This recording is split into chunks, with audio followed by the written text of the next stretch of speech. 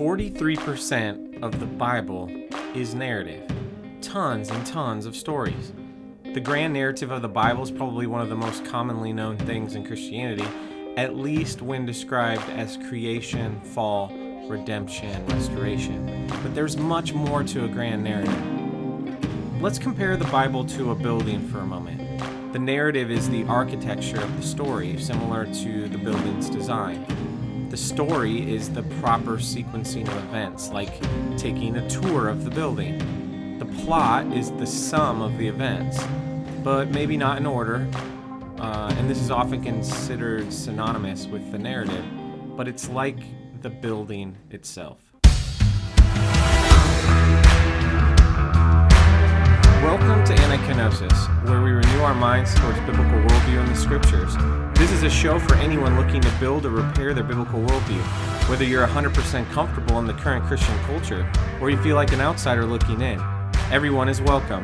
My name is Jeremy Agan. I'm just a guy with a Bible literacy background who has ASD and who thinks a lot about how to think.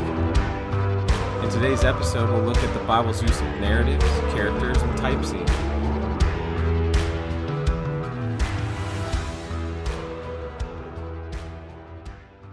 I used to ask my classes, what do you think of this quote? God made people because he loves stories. I think he must love stories because of how much he employs them and how many he employs in the scriptures. And then he made us humans obviously in love with stories. We write and we read them, we film and we watch them. Stories are powerful. And good story plots have characters placed in settings, and then something unexpected happens, and then there's usually a conflict, and then resolution, and then growth in the character or characters. So we have these sort of things in Scripture. What should we do with them?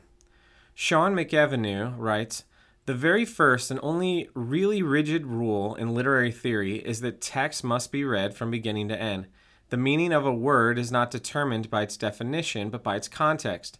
So also, a single story's meaning is only determined by the relationship of all its elements to the whole text."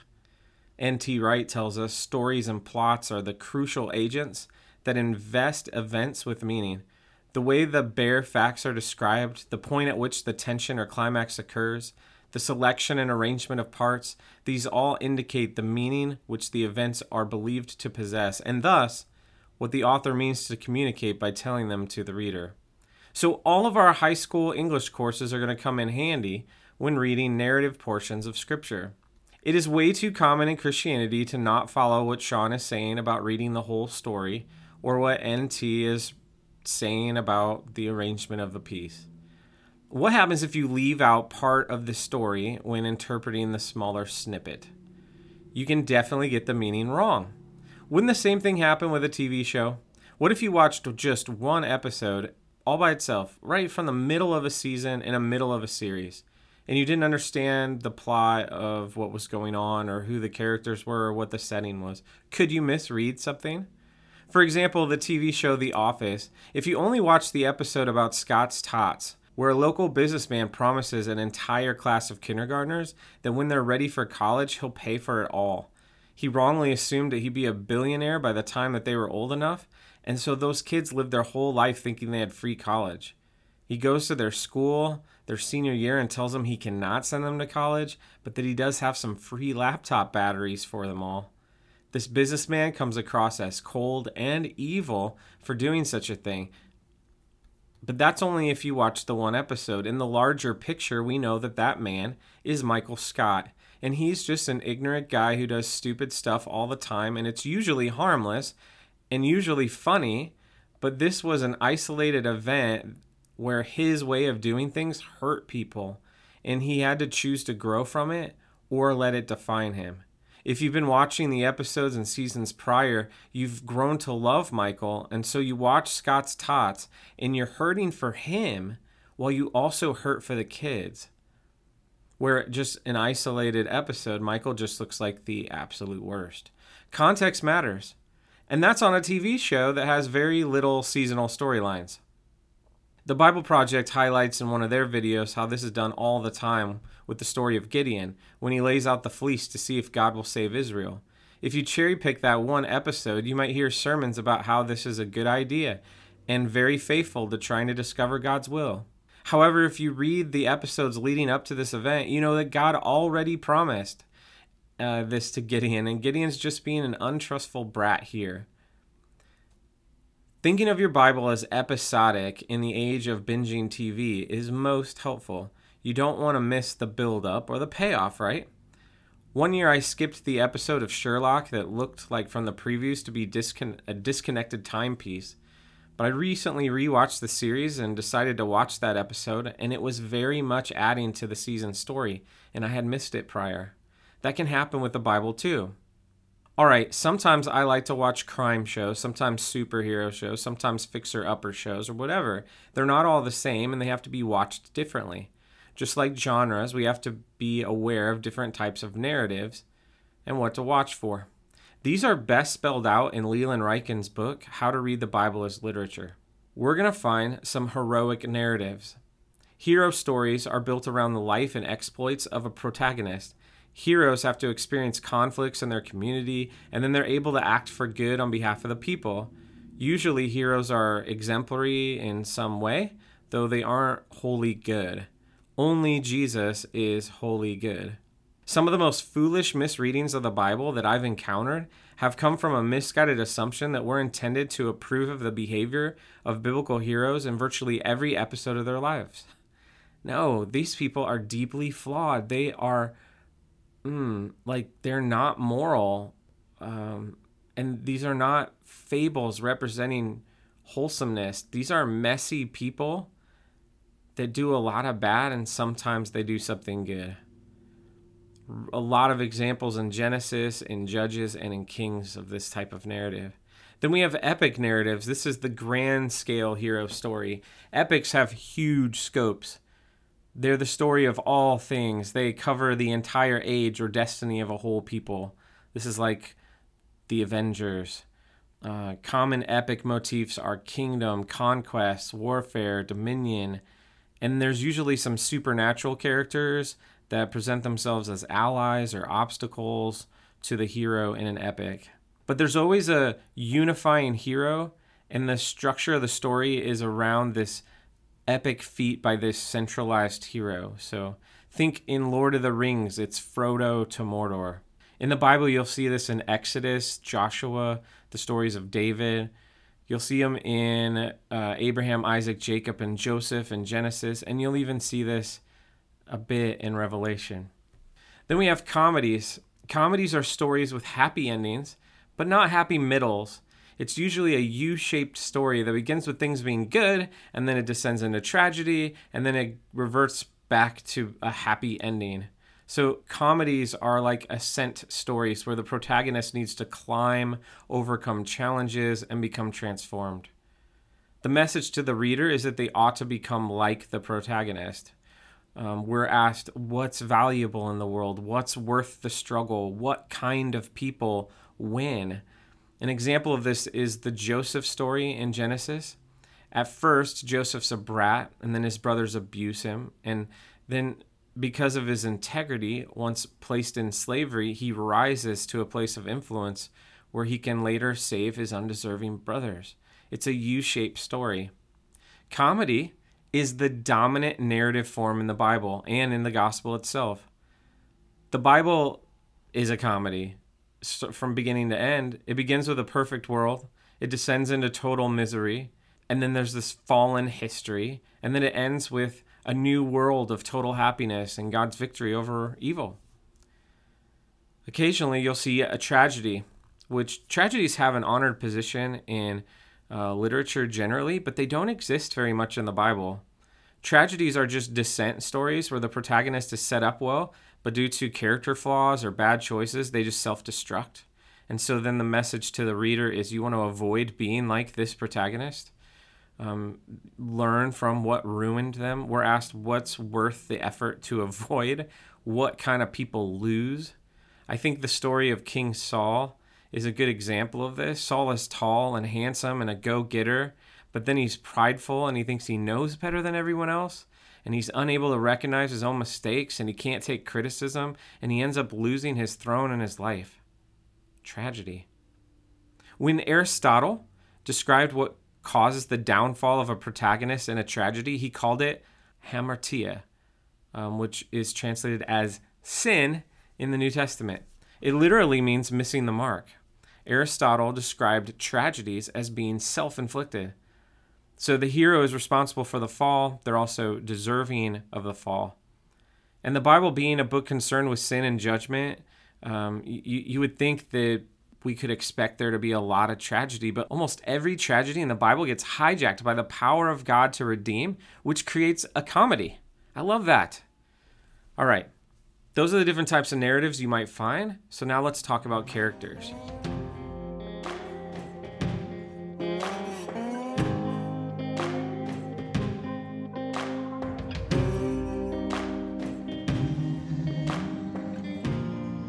J.M. McCracken said, characters are something that the biblical authors tend to speak with rather than about.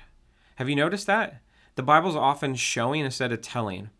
Unlike much of our modern storytelling, with great exposition on character backgrounds to make them relatable, the Bible doesn't give a lot of details about these people. So, two things we should look out for here to help our Bible reading. First is direct characterization. The story tells you about the character in straightforward detail, but this is super rare in the Bible. But when you find it, it's going to feel comfortable to you as a modern reader. The other is indirect characterization, and that's where the story shows you who the character is within the context of the story itself.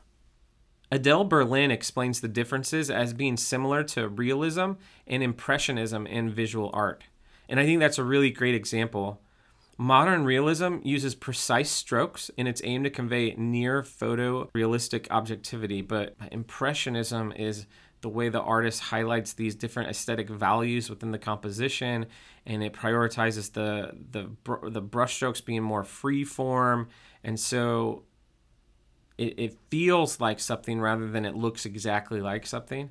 So here, realism is our modern storytelling, and impressionism is the biblical storytelling.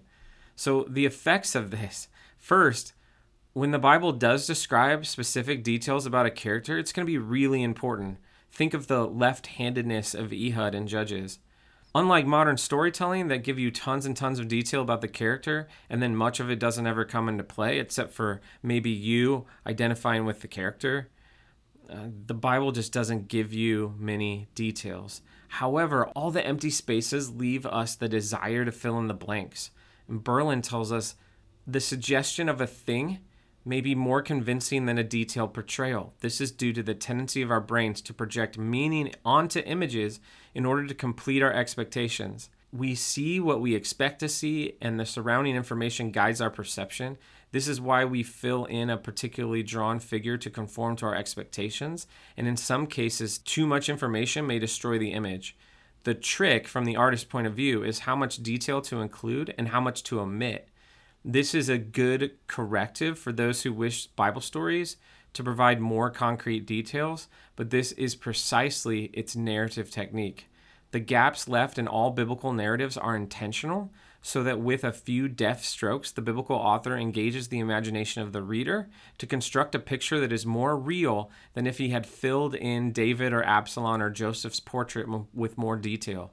Minimal representation can give maximal illusion. Of course, this leads to dozens of details that we think are biblical facts, when they're not facts at all. For example, the Christmas story is told every year by reading, by doing plays, by filming movies, etc. And in order to make it a full story, a lot of the blanks have been filled in. In the Christmas story, we believe Mary rode on a donkey to Bethlehem, and that she and Joseph were denied a room in an inn there. And they were desperate for a place to have the child, so they went to a barn or a cave instead. And a star hovered over that place at night when Jesus was born, and the 3 wise men visited. But none of those details are provided in the biblical account. We filled them in. Now, in one sense, we're supposed to do this when we read. In another sense, we weren't supposed to commercialize the gaps as truth. And here's another side effect. Because there is minimal exposition, we're often left wondering why the characters are making the choices they're making. because we aren't privy to their thought tracks. This, too, is strategic by the authors. Mir Sternberg writes, "Our puzzlement is an imitation of our real position in life. It exposes our ignorance about the meaning of history of our lives. Biblical stories imitate our real-life conditions of inference, as we too are daily surrounded by ambiguities, baffled and misled by appearance, reduced to piecing fragments together by the trial and error of interpretation, and we're often left in the dark about the meaning of our lives to the very end. Making sense of biblical stories is to gain sense of being human."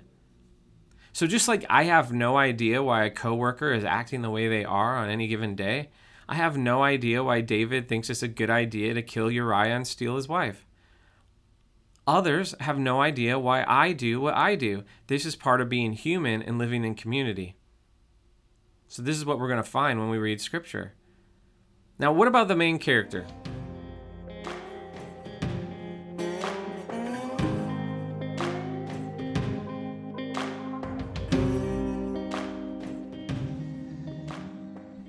It's God. God has to be somewhere in every story, right?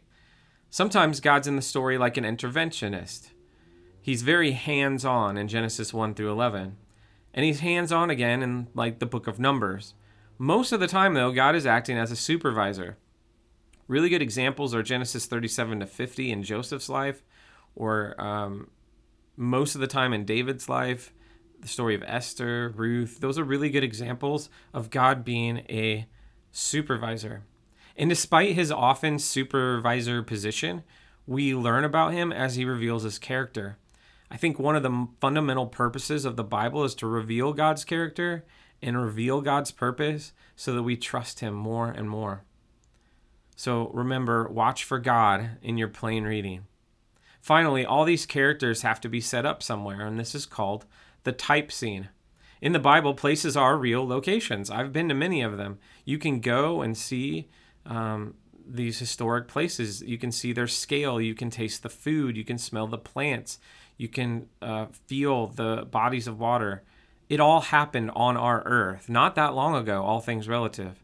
However, in the Bible, places are not only real locations, but they're also loaded with meaning. The meaning is based upon what has happened there in the episodes leading up to your episode. And as you get to new episodes, you can apply the meaning of those settings back to the episodes that you've already read. This works in modern storytelling too. If the setting's in Las Vegas, you anticipate bright lights and gambling. If the setting is Los Angeles, movie stars and beaches. If the setting's Washington, D.C., you might expect suits and power politics. These type scenes have gained character because of the patterns of the characters that have stories there. And often the type scenes in the Bible work the same way. They prepare us for what is to happen. In Genesis 2, the land is dry and barren, and then water is brought up to water the garden. It's God giving life. So when Hagar is in the desert with Ishmael and they find a well, we're to expect it's God giving life. There are tons of type scenes in the Bible. Think about what happens every time a man meets a woman at a well. What about when a character passes through water? We also associate characters with certain settings. If I say Ruth, you think Moab, a Bethlehem farm, or Boaz threshing floor, but probably nothing else. If I say David, you picture green pastures, a battlefield, or a palace. If I say John the Baptist, you picture dry wilderness, the Jordan River, or prison. If I say Jesus, you picture the manger, the shores of Galilee, the city of Jerusalem, the cross, or the garden. Each of these type scenes gives us a mood. They set expectation based on what has happened there before and whom did things there before. When Solomon is promised a huge and powerful family and God's own presence in the temple, how can we not think of Eden? It's positive vibes. But then when Solomon starts enslaving people to make his palace and his country great, how can we not think of Egypt? Negative vibes. When Paul is arrested in Jerusalem, how can we not think of Jesus and expect Paul's death? This is how the narratives work to show us meaning. Thank you for listening. Anakinosis is a project for anyone anywhere who's looking to renew their biblical worldview. Next time, we'll look at some simple guidelines to help us get the most out of reading Bible stories.